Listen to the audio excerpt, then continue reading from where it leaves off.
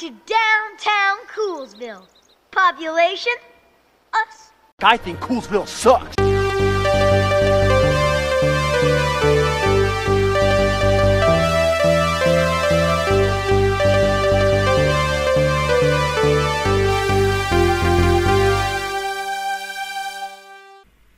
Hello, this is Bloopcast. I'm Ewan. I'm Rob. And I'm Joe. But the question is, why are we the Bloopcast? Yes. Yes. I Yes. can't do a fair play to Vin Diesel. I can't do the Vin Diesel voice. But it's kind of a precursor to the Greeks, isn't it? Yes. Yeah, it is. Yeah. It kind of sounds like it kind of sounds like he's barking almost all the time. It's kind of like... Okay, so I know last time All right. we said we were going to do Resident Evil 3 as our Halloween episode, but we thought because I think the Beyond Good and Evil episode took a bit longer than we expected, and we've got a few months before Halloween, we decided to kind of do a quick little episode to kind of tie people over and just for fun. So today we are discussing the 1999 animated classic, The Iron Giant. Directed by Brad Bird. Yeah, of course. He also went The on to Simpsons and Pixar, Ratatouille and The Incredibles. Incredible. Yeah, so a very, very cool director to talk about today. And The Iron Giant is a film that I grew up with. I had the old VHS tape for it. So I'm very excited to talk about it today. I had it. I had it too. I think I've known this film for such a long time that I don't even remember, like, the first time I saw it. Yeah. It's just a film that's always existed. Yeah, because for me, I'd say I don't remember the first time I saw it, but I do remember seeing the trailer for it. So I think I found out the movie existed when I went to see Tarzan in the cinema, which was around October 1999, because this was back in the day when release dates were months apart in the UK and the US, because I think Tarzan came out in the US in June, but in the UK came out in October. I don't know why it was a thing, but I think nowadays it's anyway. Yeah, I saw the trailer for The Iron Giant. I remember thinking it was cool. It looked cool. And I remember my dad talking about it, which I imagine was probably because he read the Ted Hughes book. Warner Brothers Family Entertainment presents the story of a young boy. Look out for the boss! And a giant from another world You can fly? who became a hero on this one. You can fly! The Iron Giant. And I remember seeing adverts for it on the TV. The main bit I remember is Manzi saying, "He ate my car," but I never got to see it in the cinema. Yeah, I think one of my siblings had it on VHS, but I never really sat down to watch it all the way through. So it'd mainly be on in the background while I did other things. But I distinctly remember the iconic ending, as well as there's a parody of that ending in an episode of Duck Dodgers, the Looney Tunes spin-off, where Daffy Duck is a parody of Buck Rogers. The asteroid. When that thing hits, we'll all be destroyed.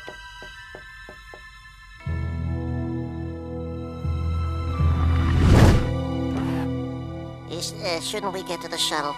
It wouldn't matter. Fix. Roboto? Friend, you stay, I go. No following. I love you.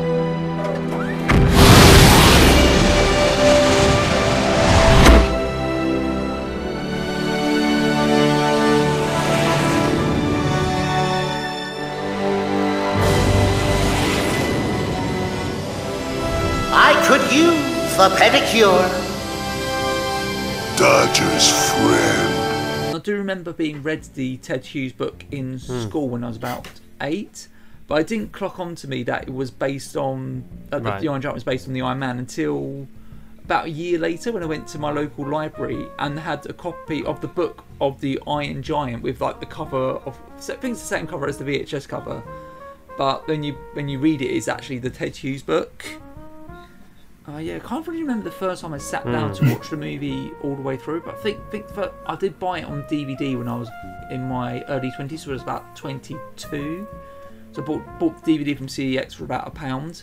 So I remember I bought it alongside RoboCop, so it's like I bought 2 movies about robots, but on the opposite ends of the spectrum. But yeah, I definitely enjoyed it. Yeah, I guess so. That's funny.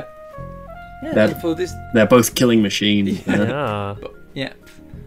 With hearts of gold. Exactly. But yeah, and possible Jesus analogies. Yeah, I guess so. Yeah. Yeah. But yeah, for this episode, I bought the Blu-ray, which is the signature edition, which includes an extra scene that's not included in the original theatrical version. Yeah, I think I saw that when I rewatched it, because Where's the extra scene? It's when he's in the junkyard. They show. We'll get into this, but they show him having a dream. The Giant has a dream, and it kind of goes into his backstory a little bit, which is interesting. Oh. Yeah. Oh, no way.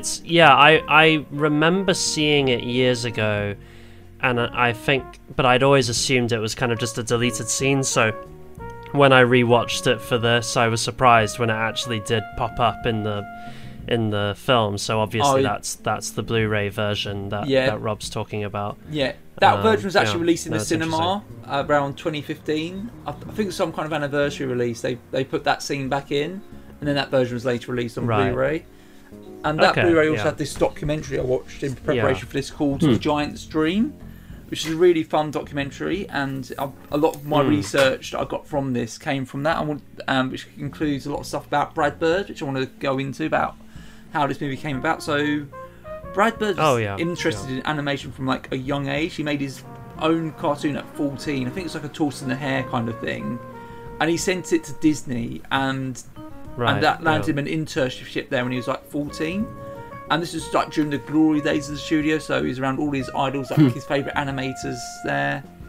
And then by the time he started working at Disney after he finished school, a lot of his heroes had left Disney, and Disney were now churning out a lot of not so great movies. So this is around the dark ages of the 80s, doing stuff like The Black Cauldron. This was the 80s, isn't it? Yeah. And then, God, The Black Cauldron. I watched that recently, and it is garbage. But yeah, Brad was... That was the most expensive animated movie of its time, and it was it's terrible. Legend has it, there was once a king so cruel and so evil that the gods feared him. Since no prison could hold him, he was trapped forever in the form of a great black cauldron. The Horned King, that black-hearted devil. Yeah, but Brad was very vocal about the way things were, about how he's like, yeah, Disney could be great again if we just did this, this, and this. But of course, the higher up the studio were just like, oh, you're just causing trouble. We've always done things. Just going to do things our way. And then it just got. Then that led to him getting fired from Disney. And then I think he... Of course, he tries to launch his own animated film based on the comic strip The Spirit, which is about a detective who everyone believes is dead. But at the time, no one was interested. You can see it on YouTube. Like he did a little test animation for it, but everyone was like, "Oh, only Disney does animation. Everyone else just won't do animation." And then he went on to work on The Simpsons, which I think is where he got his big break. Yeah. And like around the golden age for that, right? Yeah. No, he had quite a storied career even before he got to this film. You know, there was so many kind of great little things he worked on. Because before, I think around time he was doing Simpsons, I think he was with Turner, I think Ted Turner's company, planning like a kind of like a retro sci-fi animated movie called Ray Gun, but then Turner got purchased by Warner Brothers, and they were like, okay, we don't want to do this Ray Gun movie, but we would like you to do this movie, The Iron Giant, which I think at the time was being produced as an animated musical with music by Pete Townsend from The Who. Yeah, he was working on it as he was working on it as a rock opera, I think. Was I think it was like animated parts of it would go towards it, and then it turned into this film. Yeah, but it was originally a Pete Townsend from the Ted Hughes I book. really can't imagine that this is a rock opera. Yeah, but well, a rock opera, so you can maybe see it. Yeah, but I think Bird wasn't really into that approach. I think he read the book, and it resonated with him because his sister was killed because of gun violence. And I think he related because the book was written after Ted Hughes' wife sadly committed suicide, and he kind of resonates with the idea of the robot kind of being broken and putting himself back together. And he kind of came up with this idea for the movie about being, what if a gun doesn't want to be a gun? And he kind of goes into this like whole kind of synopsis, and Warner Brothers are a bit unsure because it's completely different from the book. Well, not completely different, but very different. And it was very different from what Disney was doing, which I think Warner Brothers wanted to meet what Disney was doing. But Brad was like, this needs to be different from Disney. This needs to set us apart. And then once Brad explained that, he was more receptive. But they gave him 2.5 years, which is like half the time that Disney was giving their animators to do things, and with half the budget. And because like all the big animators were working at Disney and DreamWorks, Brad just had to get whoever he could, and that meant like all the people who the other studios weren't interested in. Yeah, well, I think the important thing to remember with the Warner Brothers animated films, the film before The Iron Giant was the Quest for Camelot. Yes, I have got recall, a point about this. Yes. Yeah, but that's like Joe, do you remember the movie Quest for Camelot? No. I had exactly. What is the Quest for I had it on Camelot? I had it on VHS, and I do not remember a thing about it. I remember, I think Pierce Brosnan was in it. I remember specific things in it. Yeah, that movie there's like these guys, and he has an evil magic potion, and like they become parts of their weapons. It's actually kind of like awesome, or at least that detail is, because it's like these guys like suddenly get melded together with like a Morning Star flail and things like that. Anyway, It sounds a bit anime to me. But the thing is, I think if you look at that movie, it's not like anime. It's very much that would be cool if it was. I'm picturing like Sailor Moon transformation sequences. But I think the thing with that movie is it was very much what what's it called? Warner Brothers wanted. It was a wannabe Disney movie, and we'll get into it later. But that's kind of what caused this movie's performance at the box office. Journey back to a land filled with mystery and magic, a time of bravery and adventure. Next summer, Warner Brothers Family Entertainment presents Quest for Camelot. One of my favourite things about this movie is the 1950s Cold War setting. Like, they could have easily set this movie in like the 90s, around the time the movie was made, and it wouldn't have aged as well. But like, they fully commit to this Cold War 50s setting. Like, Hogarth sitting at home watching a ropey B movie on TV about brain monsters, and there's a full-on Cold War How to Survive Nukes video which feels straight out of the Fallout games, and there's a brief bit where you see one of Hogarth's comics is called Red Menace, and I think the setting makes the movie feel more timeless as well. Yeah, it's great. It's very unexpected. It's a bit like you can't really tell who the setting is for. Because like none of the kids watching are going to appreciate any of that stuff. I guess it's for the adults, but it would have been. I don't know if by the late 90s, like even the parents of the kids would probably be too young to appreciate all the 50s stuff. Yeah, I think a lot of it comes from, I suppose there was this kind of thinking that, okay, the Iron Man, obviously it's not a Red Menace story or a Cold War story by any, there's things you can interpret from it, but it's not this movie. And so I think the logic must have come from thinking, okay, well, what was an era where big giant robots and invasions from Mars and things like that were big. Well, it was the 1950s. It was this idea, you know, like, oh, the atomic age, the world of tomorrow, you know. And I think they thought, well, why don't we, set it during this period, and also this period of military paranoia. Not to say that America has never not been paranoid, but the 50s was like the most famously paranoid era. And so you introduce this element of like everyone's already freaking out about alien elements, and then you have this, you know, Sputnik is above everyone's heads. Yeah, they're constantly talking about Sputnik and throughout the film. The first shot of the movie is Sputnik. Yeah. Is Sputnik going around the globe? It's Sputnik, yeah. Well, I looked into it, and there was actually a phenomenon called Sputnik hysteria, and it was during 1957. Americans were losing their minds because they were like, oh my god, the Russians, you know, their technology is so far advanced on us. We just can't compete, and that obviously means, oh, their weapons are better than ours.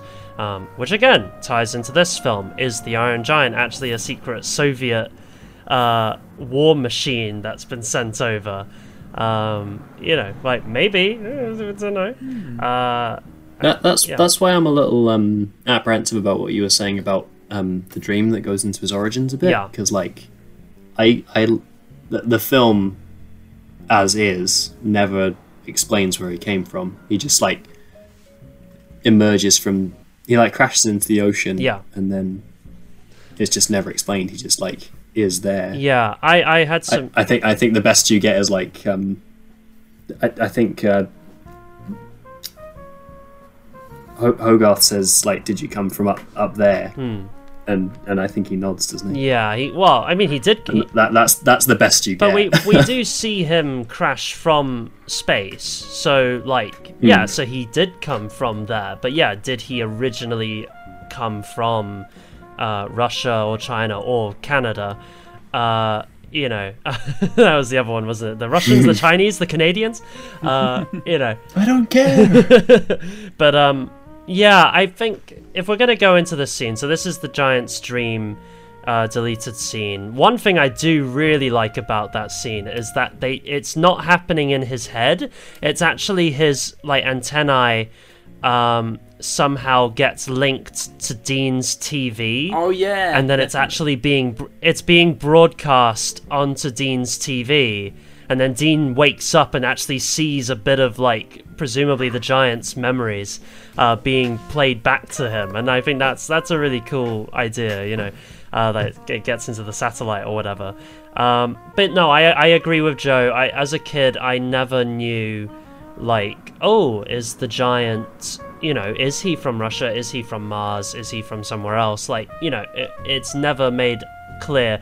Whereas the dream is like pretty, like, he's from alien origins, you know, which like, that's the most likely origin. Yeah, by the end of the film, that's fairly obvious. But the fact that it's never actually explained. I think because it leaves you guessing, like the characters. Yeah, sometimes that works better because I keep bringing this example up on this podcast, but it's the most example. The first thing I think of when it comes to this kind of less is more thing is what makes aliens scary is that we don't know what it is, and then Prometheus ruins everything about the mystery of Alien. I don't know, like I feel like with Prometheus, that movie is so convoluted. It doesn't even, I can't even remember what happens in it that it explains. I think it raises more questions. I want to talk about the opening scene for this film where we meet Hogarth, because we can really see why he'd be attached to the Giant, because he rushes into the diner where his single overworked mother works. He comes in with a box saying he's got a friend in there who's a squirrel, and it kind of shows that he's a bit of a loner because his mum is like always at work. He has to go home alone, and he's not really got many friends at school, so he's kind of just desperately trying to find anything he can connect with. Hey Mom, you won't believe our good luck. Guess what I found? Hogarth, we've been through this before. No pets. Oh, but he's not a pet, Mom. He's a friend. Hogarth, we've got to rent a room this year if we're going to make ends meet, and no one wants to live in a place with shredded upholstery. You'll never know he's there. I'll keep him in a cage. Until you feel sorry for him and set him free in the house. Do you remember the raccoon, Hogarth? Ugh, I remember the raccoon. Yeah, so we can see how isolated it is, and then of course that leads to him bonding with this giant robot he finds.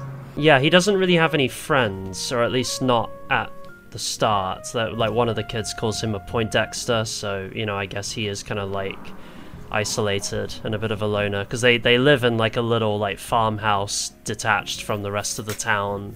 So, yeah, there's a bit further in where he has espresso and, like, does this incredibly hyperactive explanation of why he has no friends that I'm not sure I'd quite understood before, because he is talking so fast. Yeah. this is espresso. He got skipped ahead a year at school. Yeah. He got skipped ahead at school. Right. Because he was, smart enough, I guess. Yeah. And, just wasn't able to make friends in the older year, I guess. Yeah. Is there, I always kind of assumed that his dad was a soldier who died in, like, the Korean War, but that's, like, based on nothing. Yeah, that would line up. But it's speculation. I don't think there's anything actually in the film. Would that line up though? Because, you know, that's like 10 years later, and, you know, because she's a single mum. It was Annie Hughes. Yeah, so she's a single mum working at a diner. Because I don't know, I feel like the movie would have, like, if he'd walked out, it would have been a bit like Treasure Planet, where they actually, like, talk about that. You know, like, Hogarth would, like, be resentful of his dad. I don't know. It's just interesting that his dad isn't present at all. Yeah, like, it never gets mentioned. Yeah, I assumed that dad was dead, basically. Yeah, no, he's dead, I think. But I just wondered, was it like a war thing? Because that, like, would explain why there might be some hesitancy to, like, meet, you know, for Annie to meet someone else. I know she, like, starts flirting with Dean, but, you know, but that's, like, obviously just, you know, she's not looking for, like, she's not out dating. She just meets Dean at the diner. Yeah, she's just kind of... And he, like, chats to Hogarth. Yeah, she's just providing for Hogarth. Basically, that's her driving. Yeah, that's why she's working such long hours. Like, she doesn't really have much time for a social life. Working long hours and trying to get again someone to lodge at the house.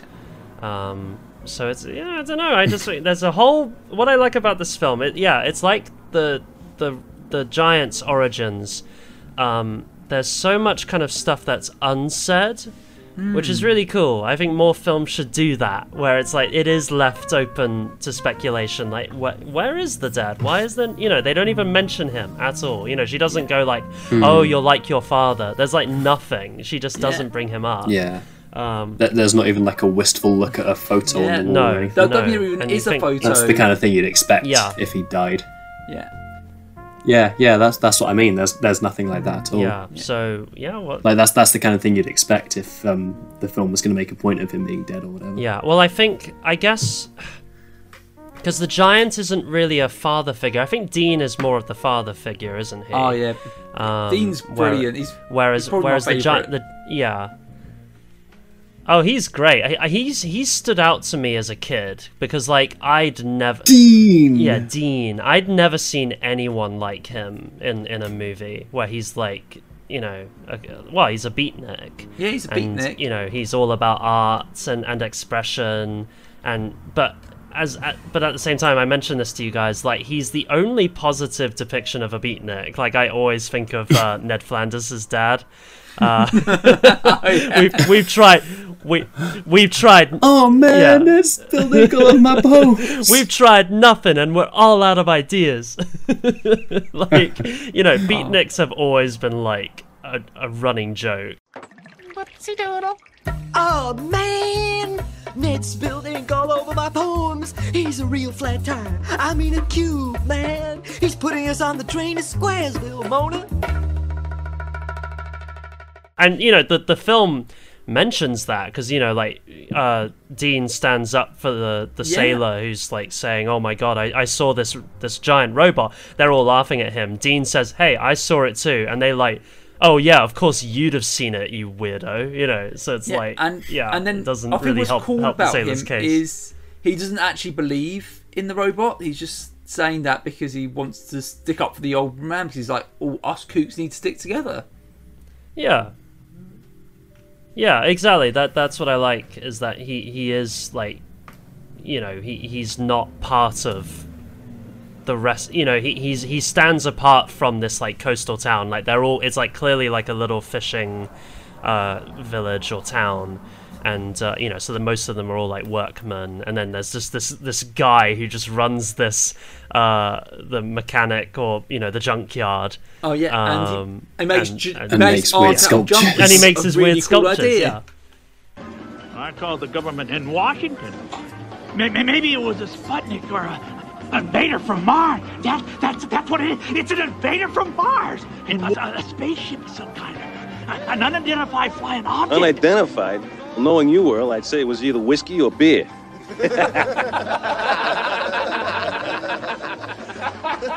Hey, I saw it too. I rest my case. I believe you. What if it is Sputnik? Or a flying saucer from Mars? I bet we could find it. Sorry, kid. I didn't really see anything. But if we don't stick up for the kooks, who will? Yeah, one of the things I like about this movie is how low-key and subtle it is for a film about a giant robot. It's like, it's a very calm movie, and it's not got... Yeah. To a point, up until a point, it's quite subtle. Like the ending, where it's kind of like turns into kind of like a kaiju movie, and I think that might be why it didn't hold my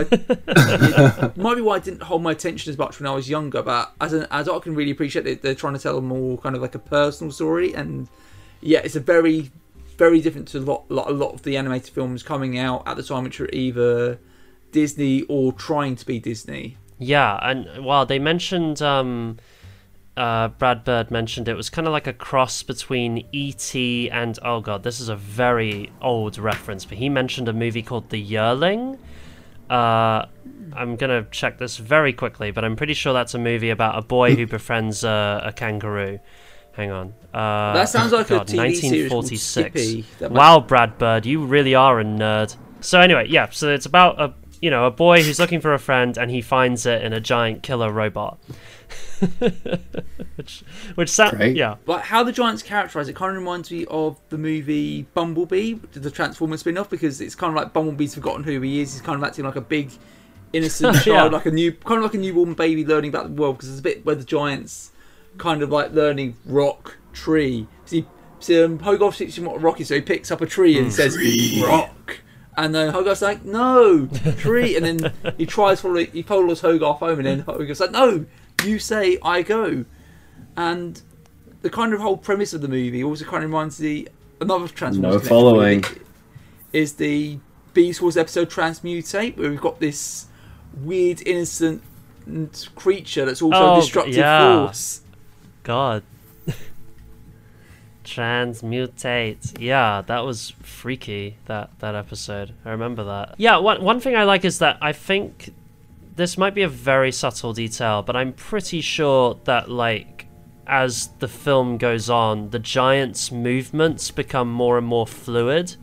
Like when it's initially going towards the power station, and it's like ripping it, like, it tries to rip it all up. It has a very kind of like stomping, like robotic movement. It's like arm straight forward. Yeah, it's like it's a robot. It's like, my programming is telling me to eat this metal, and he just and then as he goes along, they start to like humanize his movements. There's the sad scene of him like poking the deer's body. Oh, like yeah, there's I little love that touches scene. like that where it's like, that scene, and well, there's a scene where he mimics Hogarth movements, isn't it? Like he squats down and then like falls backwards to sit down when Hogarth does it. Yeah, and he like even he's when learning the movements from watching the humans. Yeah, even when like Hogarth like pushes his legs out a bit more, the giant copies that as well. Yeah, so Yeah. he's learning more and more about us and about humanity through Hogarth, which, you know, I guess is another good thing, because he could have run into Mansley instead. Oh god, we'll get into Mansley. But I want to go back. Fuck I want to go Mansley. back to the scene about the deer, because I think that's a big scene that kind of ties into the themes of the movie, because it's the first time the giant understands what death is, because he sees the deer getting shot, and he kind of doesn't understand, because he tries to pick it up, and Hogarth's like, no, don't pick it up, and then that Hogarth tells him guns kill people, and then the giant's kind of traumatized with it, because that's his kind of understanding. Oh, things die. And originally this scene was going to be very different. Originally the giant was going to accidentally crush the deer, but then they decided no, the giant shouldn't do that, and that's when they came up with the idea of the hunt. Oh no! That's definitely a no. Well, I guess he decided to...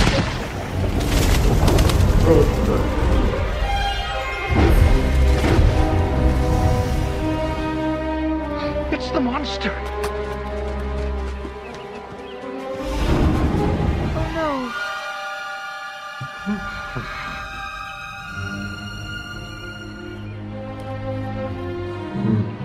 It's dead.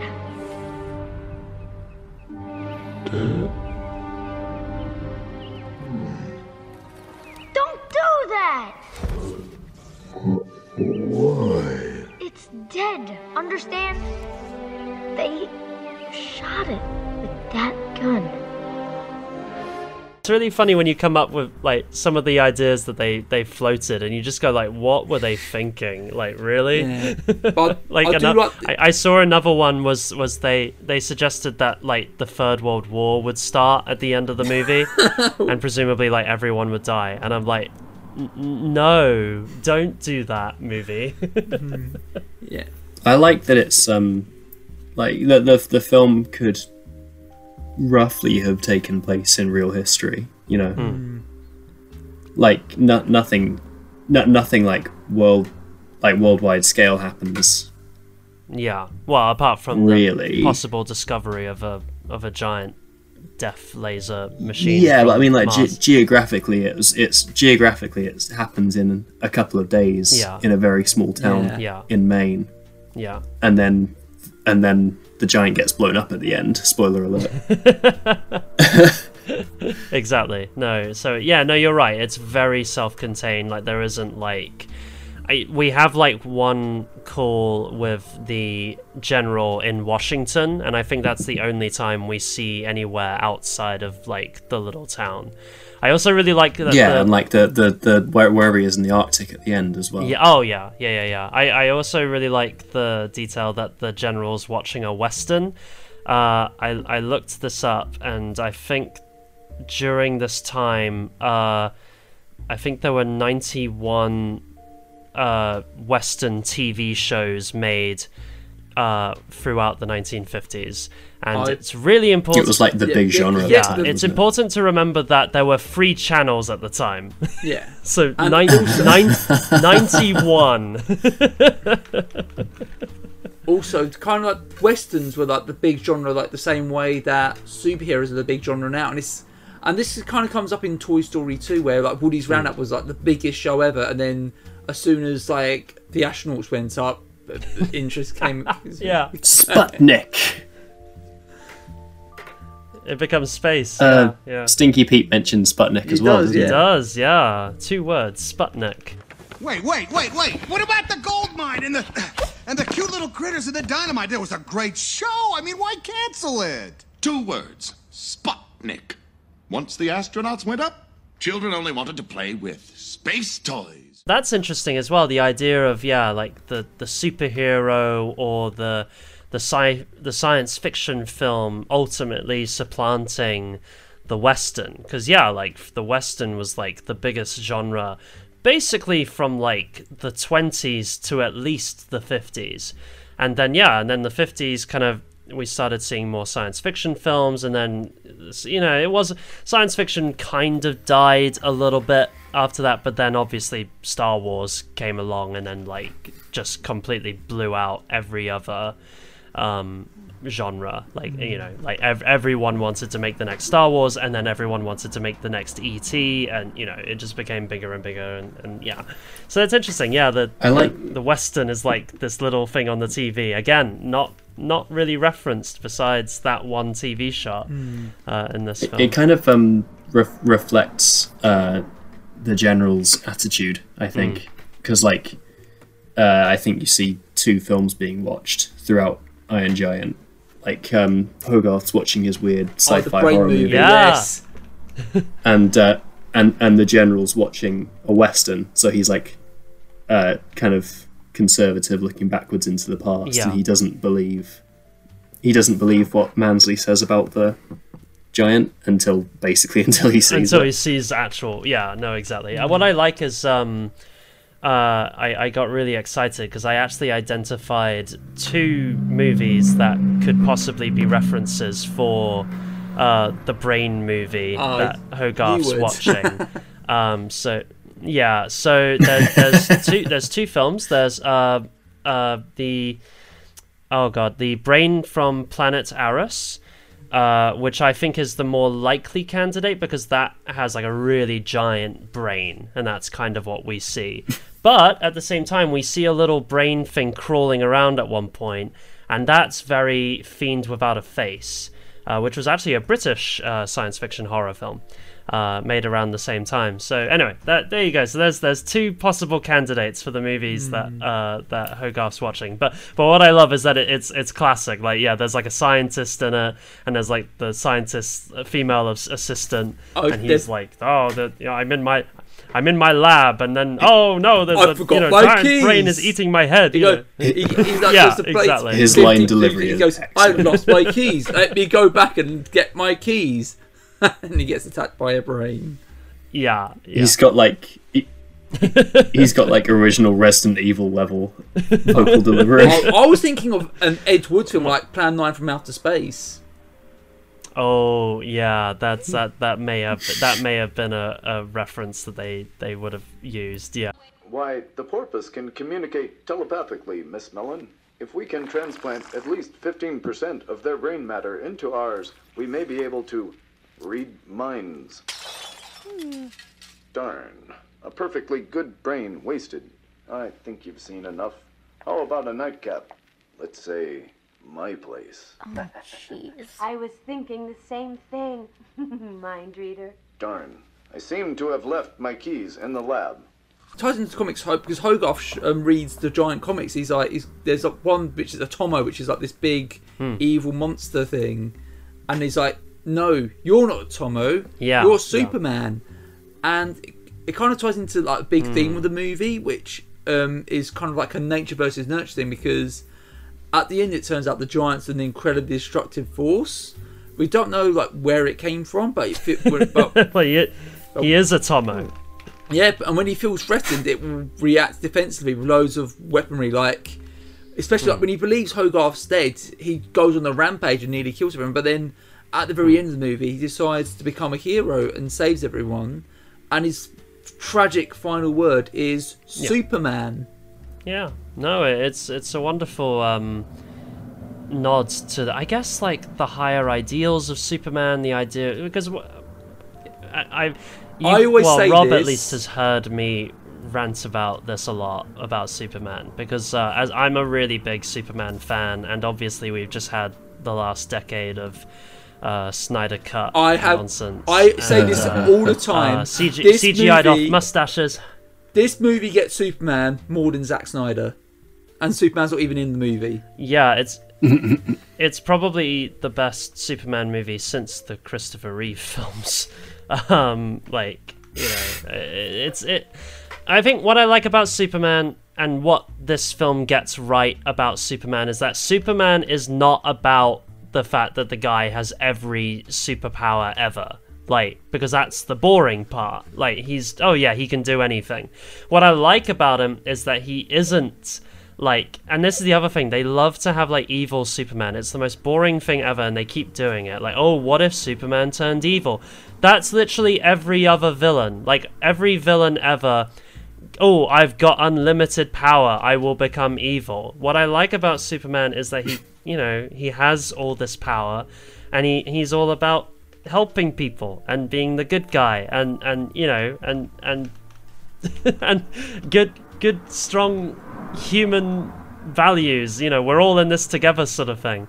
I just, oh my god. Anyway, I'll never be not annoyed by some people's interpretations of Superman, but I'm just like, look, Superman is the mild-mannered reporter first. He's Clark Kent, and then he's the superhero who saves the day. In the same way that the Iron Giant is you know, a cute, like, borderline toddler at first, you know, like a child, you know, who just happens to be a giant robot. And then he becomes a hero at the end because he has the choice. You know, he says, I am Superman, I'm not a Tomo. Yeah. And also, speaking of the giant, is he's CG, but the way he's animated blends in seamlessly with the hand-drawn elements, and they did this intentionally because I think there were films coming out at the time, I think Disney were doing this, where the CG wasn't incorporated as seamlessly, and you could tell it was CG. But what they wanted to do was they wanted to give it blemishes to make it look flawed and hand-drawn, so it's kind of got a cel-shaded look. And I think Brad Bird said it was hard because they wanted the computer to program something that was flawed. And I think they also did a really good job making really expressive. Like, they gave him the jaw that kind of like moved around, it could pivot, and then the eyes kind of moved around. It kind of gave him a lot of expression.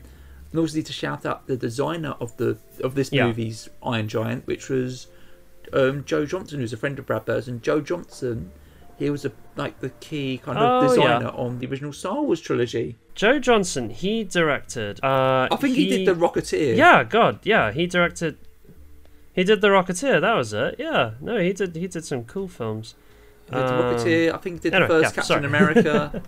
He did, yeah. Wow. Oh. Okay, yeah. So exactly. So he was a big guy anyway. So it's cool that he was involved with this film and designed the giant, because that's the thing. I think it's so easy to actually draw or come up with a robot where it just looks like, well, yeah, like a clunky Doctor Who, like 70s Doctor Who robot. You know what I mean? Like where it's just really clunky and awful looking. Whereas what's great about this one is that he does look very fluid, like his movements are very fluid, and yeah, you're right, like the jawline, the eyes, like they all give him a lot more expression than like he might not have ended up not having. Like if you look at the original designs in like the Iron Man book, you know, by Ted Hughes, like it's a lot more kind of clunky. You know, he's got he's more an of a Iron human face, Man, you know? Oh, yeah. And it's so funny we talk about the book, but I read the book in preparation for this.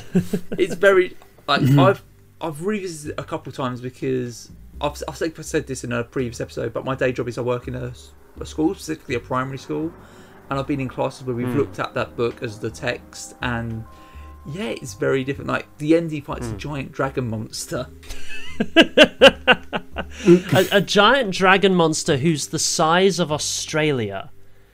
Like, you know, like we're at just such a completely different plane of reality in the book. Like, you know, the film, like, you know, it's hilarious. You say, okay, the movie about the giant robot from outer space, that's more grounded than the book. Which is just, it's usually the other way around. The films usually go bigger, don't they? Yeah, no, but like, it's interesting. Where the hell does this fight against the Australia-sized dragon happen? Well, in Australia, it's like a giant. It turns up as a. So it's just sitting there across the whole of Australia, and the giant is like standing in the sea, I guess. Yeah, he just turns up and says hello or something. It's very odd. I don't even know how he gets. Oh no, they transport him. The humans, they get him on a boat and they take him over. I remember he does mention that. But yeah, no, he's just apparently hanging out in Australia, and they just chat for a bit. But it's interesting. We speak about the dragon, but that we laugh about it, but the dragon does talk. It has a similar kind of theme to the movie Through the Dragon, because the dragon was like, I think at the end you find that he was an angel, and then he got very overexcited over the war, like the Second World War, and that's why he became violent. Yeah, there's an element of similar to the giant. The dragon was really just responding to humanity and was like, oh well, this is clearly what humans do, right? Is that they fight and murder everyone, so I guess that's what I'll do while I'm here. Yeah, so that's an interesting idea, is that yeah, like the giant learns, you know, humanity and the idea that he may or may not have a soul through Hogarth, you know, who's very kind of gentle and loving and yeah, very anti-gun. That's the interesting thing. You know, he you know, he mentions about, you know, guns killing, which again you just wouldn't get away with today if they made a film like that today, because it would be a beta cuck movie. But anyway, my point is that like the giant could have met. If you eat enough soy, you might grow to giant robot size. This was what I was getting to, was that the giants could have very easily landed in Area 51 or any military base and learned about humanity through the perspective of the military, or a man like everyone's favorite prick, Kent Mansley. Everyone's favorite complete bastard. Yeah, Kent Mansley works for the government. I love him. I think he's a great villain. Yeah, he's very funny. And he's, as Joe said, he is a complete bastard. I'm going to say this. He kind of and reminds me of Rimmer from Red Dwarf, because he's got a bit of a Napoleon complex and acts like his job is more important than it actually is. Yeah, well, he is very Rimmer. Right, that's it. Lister, the third technician, offence, obstructing a superior technician by humming, clicking, and being quiet. When the captain sees this, you're dead. Remember, I'm bored! Bored? This is essential routine maintenance. It's absolutely vital for the well-being of this crew, this mission, and this ship. Dispenser 172, chicken soup nozzle clogged. He's with the Bureau of Unexplained Phenomena, BUP. I noticed on his little thing. So he's not even with the FBI or any like real department, you know. He's with like the loser department, and yeah, he's going up to these farmers and being like, you know, big things happen in big places, and then his car gets very eaten. Dismissive. Yeah. His car gets eaten. That scene's great. He slides into his car and goes to put his briefcase down on the seat next to him, and it just falls out the other side, and he looks, and the whole right hand side of the car is missing. And he's like, oh, my car, he ate my car. And then when he goes back, he finds the whole car missing, and he phones up the government. He's like, hey, he ate my car, and they don't believe him. Yeah, well he... It's wild. He goes from like funny, silly, comic relief villain to chloroforming a child. Can't prove that the giant is real. To chloroforming a child, interrogating him in the dark when his mum's not around, and putting him to bed. Yeah, and also like that. It's all incredibly and also creepy. threatening to separate him from his mum, saying, "Oh, and then he tries she's an to unfit mother, and then she'll be sent away forever." Yeah. Oh wow. And and then at the end he lies to say that Hogarth's been killed so that the general will launch a nuclear weapon at the giant. Again, though, that does lead to one of the funniest moments, which is when, you know, he says the missile is currently targeted on the giant's current location. Where's the giant, Mansley? And it's like right in front of them. So it's like, yeah, and he's like, and then he tries to drive away. And the giant stops him like he should. Screw my country, I want to live. Such a bastard. What I love though is that he swallowed, like everyone else, he swallowed the propaganda, like the propaganda that Hogarth was watching, the duck and cover video, which wasn't a full-out thing, it was a real thing. They did all, you know, like the little instruction videos, duck under the desk. A peaceful stay-at-home kind of day in a town very much like your own. But then, suddenly, without warning... Atomic Holocaust! But how does one survive an atomic attack? Hey, did you hear about crazy Mr. Stutz? He says his boat ran into a sea monster. I heard it was sunk by a meteor. No. It was a metal meteor. It ate his boat. My dad says it's just an old... any of those things. What would you know about it, Poindexter? Hogarth! Shh! Don't make me come over there. Hands over your head, deep low to the ground. Time to duck and cover, the bombs are coming down. Duck and cover. It was Bill the Turtle, I think, was the It was Bert the Turtle. Bert the Turtle, that was it. Bert the Turtle was very alert. Yeah, Bert the Turtle was very alert.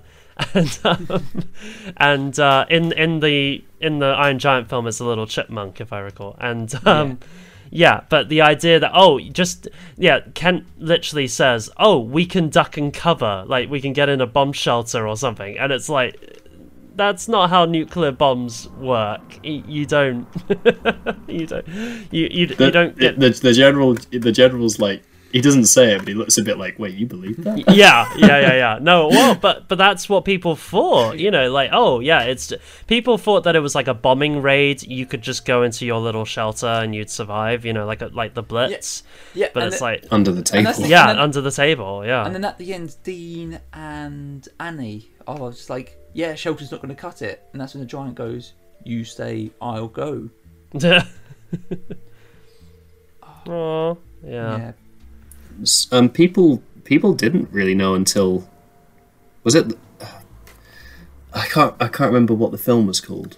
I might have to look this up. It was like a kind of dramatization documentary thing that I think aired on the BBC in like the 60s that simulated what it would actually be like if it was nuclear war happened. It was Threads, and it was it Threads? Yeah, it's got the famous image of a guy with like a bandaged eyes, if I remember. Yeah, look up Threads. I think it's Threads. Yeah, I think you're right. Yeah. There's a film called that. It's from 1984. Yeah. No. And if this is the one I was thinking of, then like I think it was quite controversial at the time. It was. Yeah. Well, people didn't really know. No. Because of all the like propaganda and stuff, and yeah. The fact that they put up these crazy nuclear arsenals that could wipe out the entire world countless times over. Yeah, and people people weren't aware. Like, one of my favorite things about nuclear war, I'm the Fallout guy. I'm interested in all that. So one fun thing, the original American security code, to launch the missiles, I think it was 8 zeros. It was just 000, and that was the nuclear launch code for like a good 30 or 40 years during the Cold War. So just so everyone was aware, that's how the Americans, that's how lax they were, I guess, about nuclear war. But we were even sorry, I was still looking for the film. The one I meant was actually The War Game, which was from 1966. Okay. And it was actually withdrawn before it was screened because the BBC judged that it would be too horrifying. Right. Quote, too horrifying for the medium of broadcasting. That's hilarious.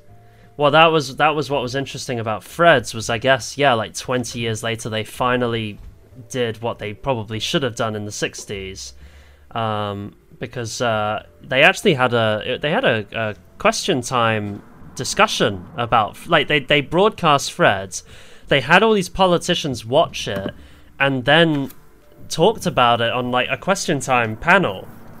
It's really fascinating. Like, it's a great bit of kind of cultural history. But the other it's a weird one. The other one I just wanted to mention quickly. So the nuclear launch code in America was 8 zeros. In Britain, we just locked it with a bike lock. and so like this was until like the Blair years, I should stress. So like our nuclear launch codes, like I think you just needed like a key or like pliers. A sturdy bolt cutter. Yeah. Anyway, I want to talk about back the to the art movie. style, because one thing I noticed about this art style is it's very Brad Bird. I didn't really notice it till this most recent watches. If you look at the character designs from this film and look at the character designs from The Incredibles, which he did like 4 or 5 years later, they're very similar. It's just The Incredibles is more 3D. Like I can kind of see Hogarth's mum has kind of got a similar kind of design to Mrs. Incredible and things like that. And yeah, and I was thinking of Dash, when I was looking. and Hogarth. Kind of. Oh yeah, they pull similar faces actually, don't they? Yeah, that's interesting. But Bird is interesting. He does have his there's definitely an anime or like a visual style that he's got with his work, and also a fairly interesting political perspective, I'll say. Yeah, I was thinking that when Rob was talking about Brad Bird's history at Disney, I thought that was reflected a lot in his films. Like they're always about people with like extraordinary abilities that are kind of put into a role in life, but go beyond that. Like it's like the Iron Giant grows beyond his design to be a weapon. Yeah.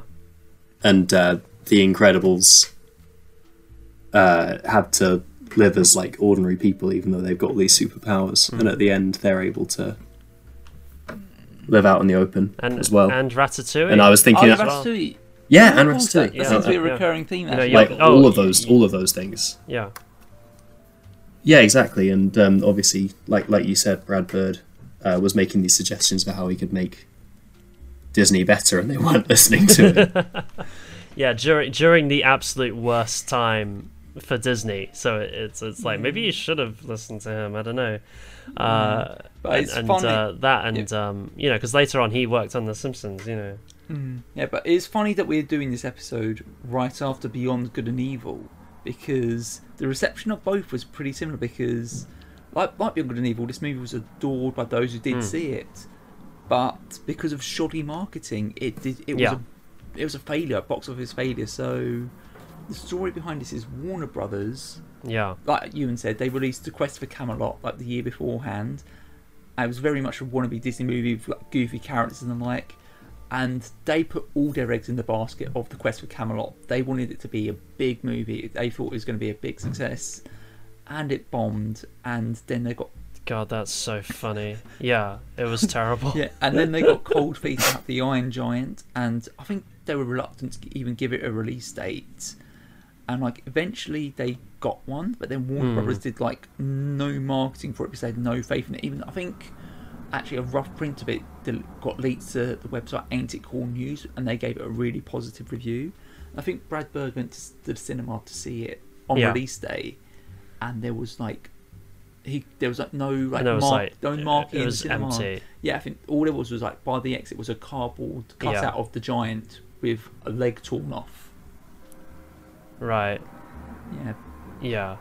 The like I was saying this before we started recording, but like famously with a lot of great movies or movies that could have been great, test audiences ruined them.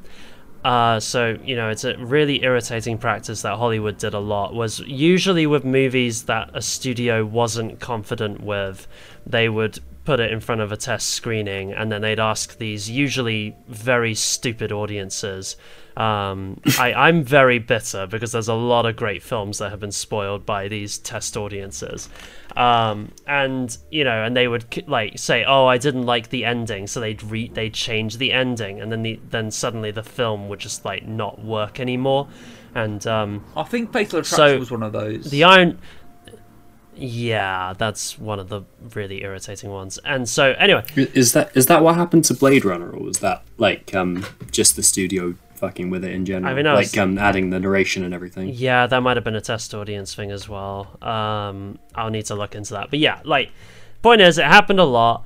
some movies, like, they're just completely forgotten now because they were just so butchered that they reviewed badly, and, you know.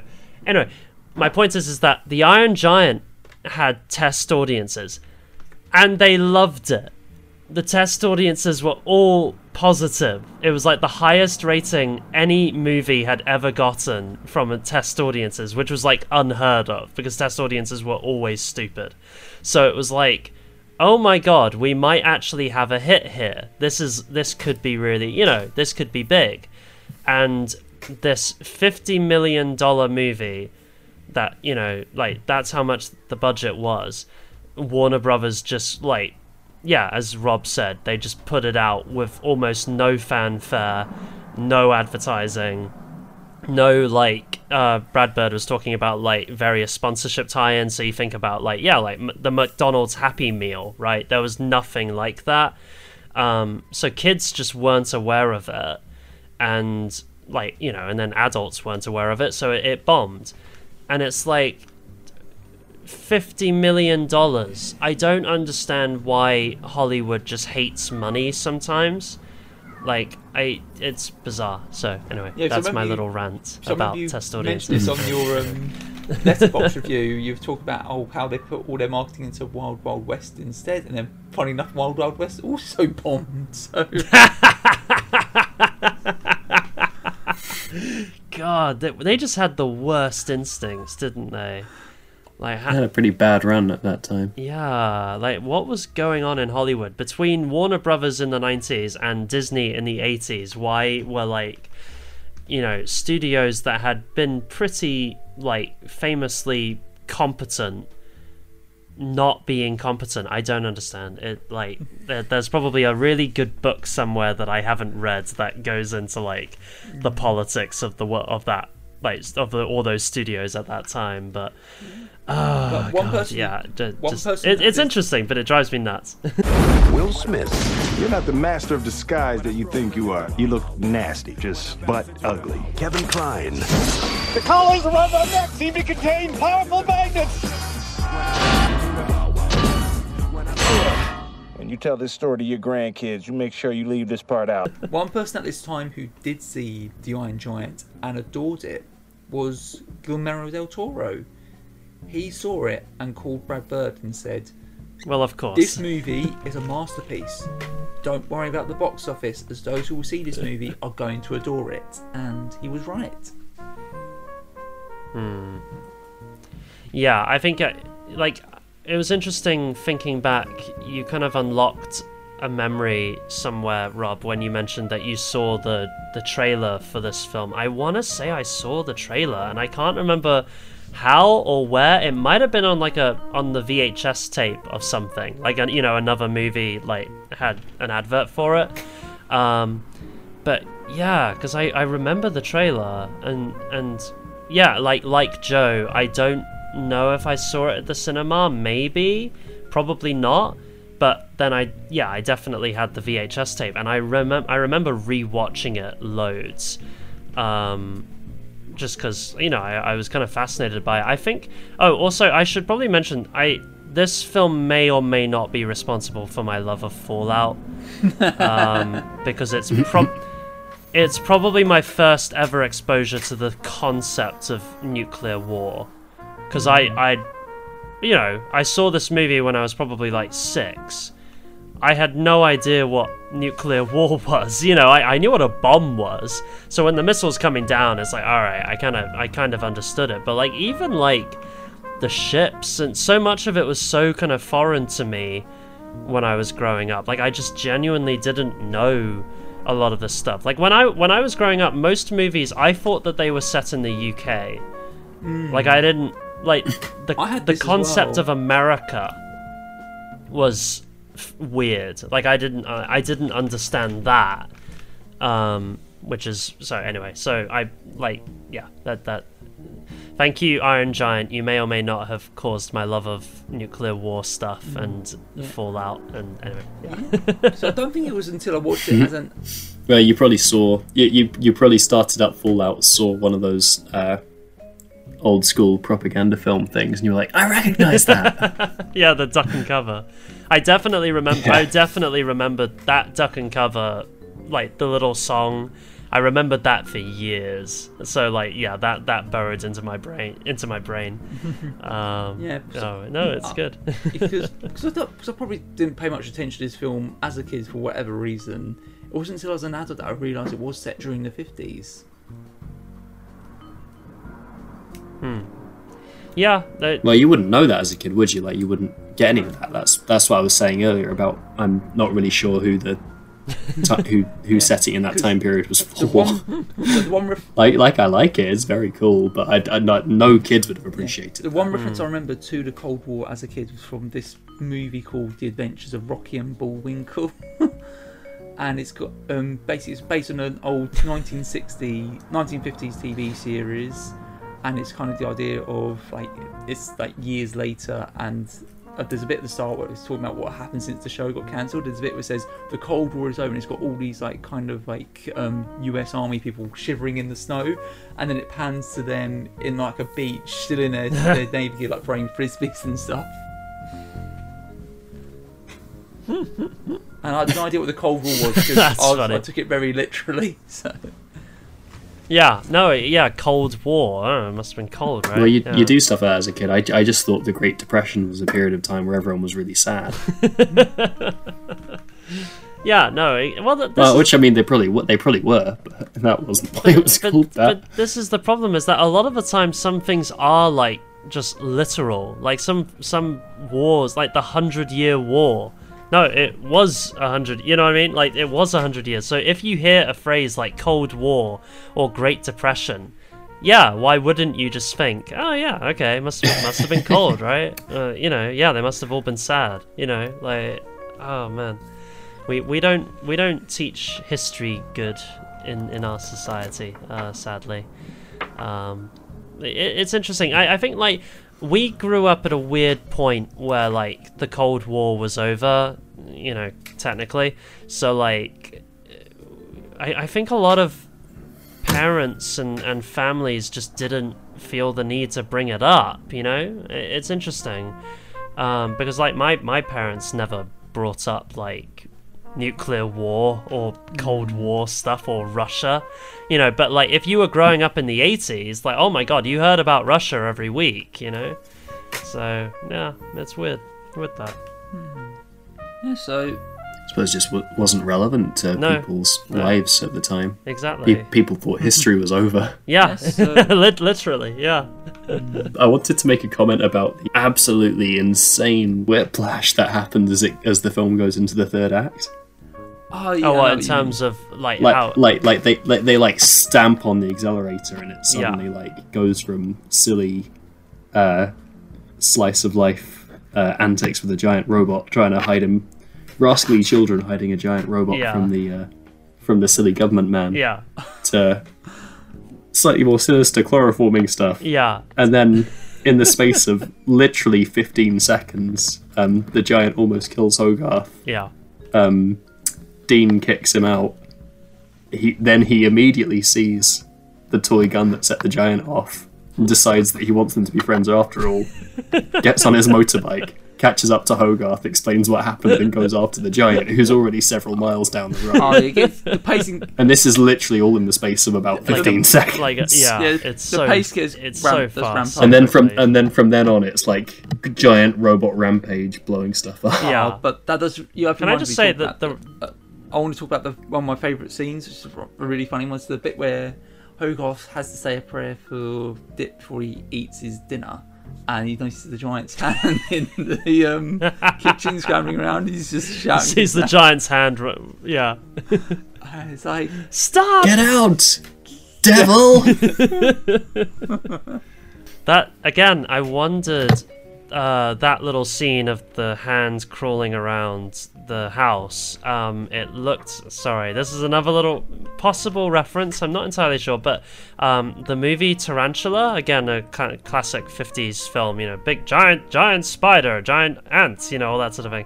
There's a giant spider, and there is a scene of a giant spider crawling around inside the house, and so again, I kept watching it going like, is that a reference? Because it's kind of spidery looking. You know, it's this big hands just kind of running around inside the house. I don't know. Anyway, I'll call... using its forefinger as like a like kind of poking into things and having a sniff around.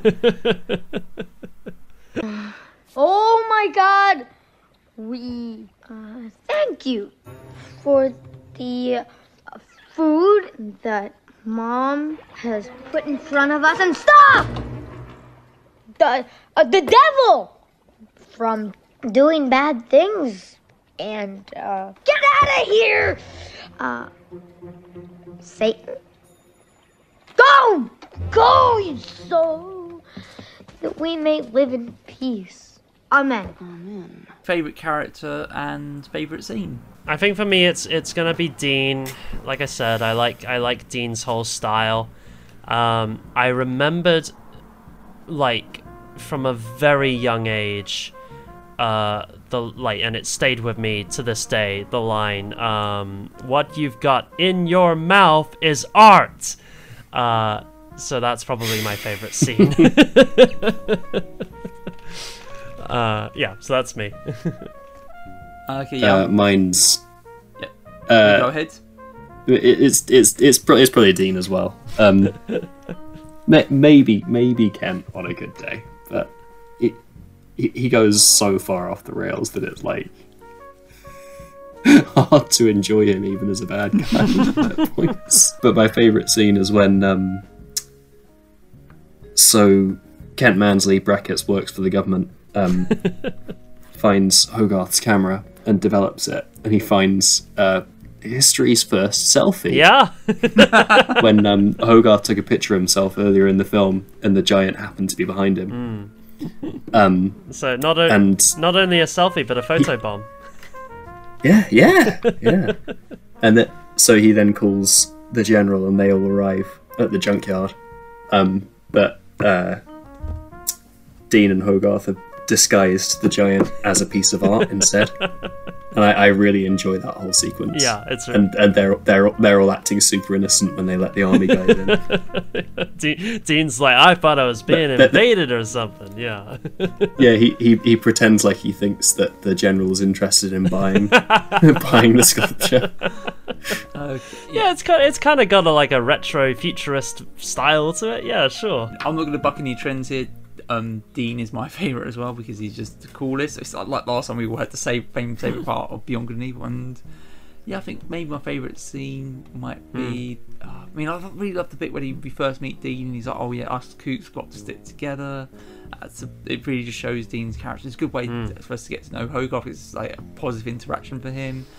But I do really love that scene I mentioned a few minutes ago where Hogarth does that outrageous prayer while he's trying to tell the giant's hand to leave, saying, "Get out, Satan!"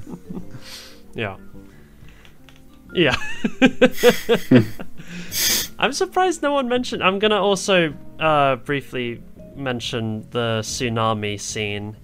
Another great Dean moment when the giant jumps into the lake There's a bomb, and causes a small bomb explosion in the water, and it's just the moment when Dean sees it and lifts up his newspaper as if that's going to protect him, and then he's floating by with the water and it's like filled up the entire screen somehow, and then it's like, hey, you're right in the middle of the road. Yeah. He just takes it in stride. I love it. So I like that scene as well. I'm mentioning that scene because I love it. Of course. And obviously there's the scene where the giant flying up into space to stop the nuke. That goes without saying. That's obviously great as well. Yeah, absolutely. It's so good. Makes me cry. You are who you choose to be.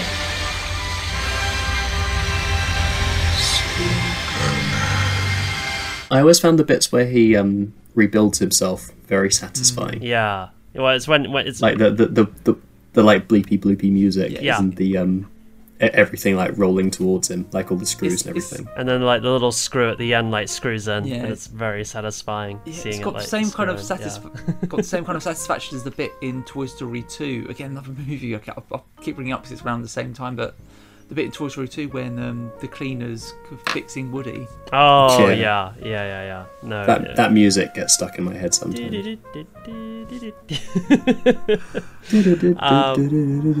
Yeah, no, you're right. Oh man, what a cool movie. Next Iron time Giant and Toy Story 2. Yeah. Toy Story we need to do at some We're back point. on Resident Evil. Yeah, next time we're back on Resident Evil. Hey, we're just gonna. Yeah, next time it actually is the next one this time. We're just gonna do what's our next one that isn't gonna be Resident Evil? I think we're gonna what I mean is we'll do another. We'll never do Resident Evil, guys. We're just gonna keep going and doing other random ones and announcing that our next one will be Resident Evil. So I think our next one, Return of the King. I think we should do Small Soldiers. Oh, okay. Do you think I would happily talk about that movie? I love that movie. Yeah, I went for a Rob. I thought that would be a good Rob one. Small Soldiers. I've never seen that film. It's goofy as hell. You'll like it. The girl gets attacked by little Barbies at one point. The original Barbie movie. Yeah. Topical. All right. Well, yeah. Like I said, Resident Evil. Yeah, we are doing that technically, unless we decide we're doing something else. Stay tuned. Okay, until Stay next time. tuned. Resident Evil 3 will happen at some point. Yeah. before the end of October. Until next time, the Bloobcast bids you farewell. Kent Mansley, work for the government.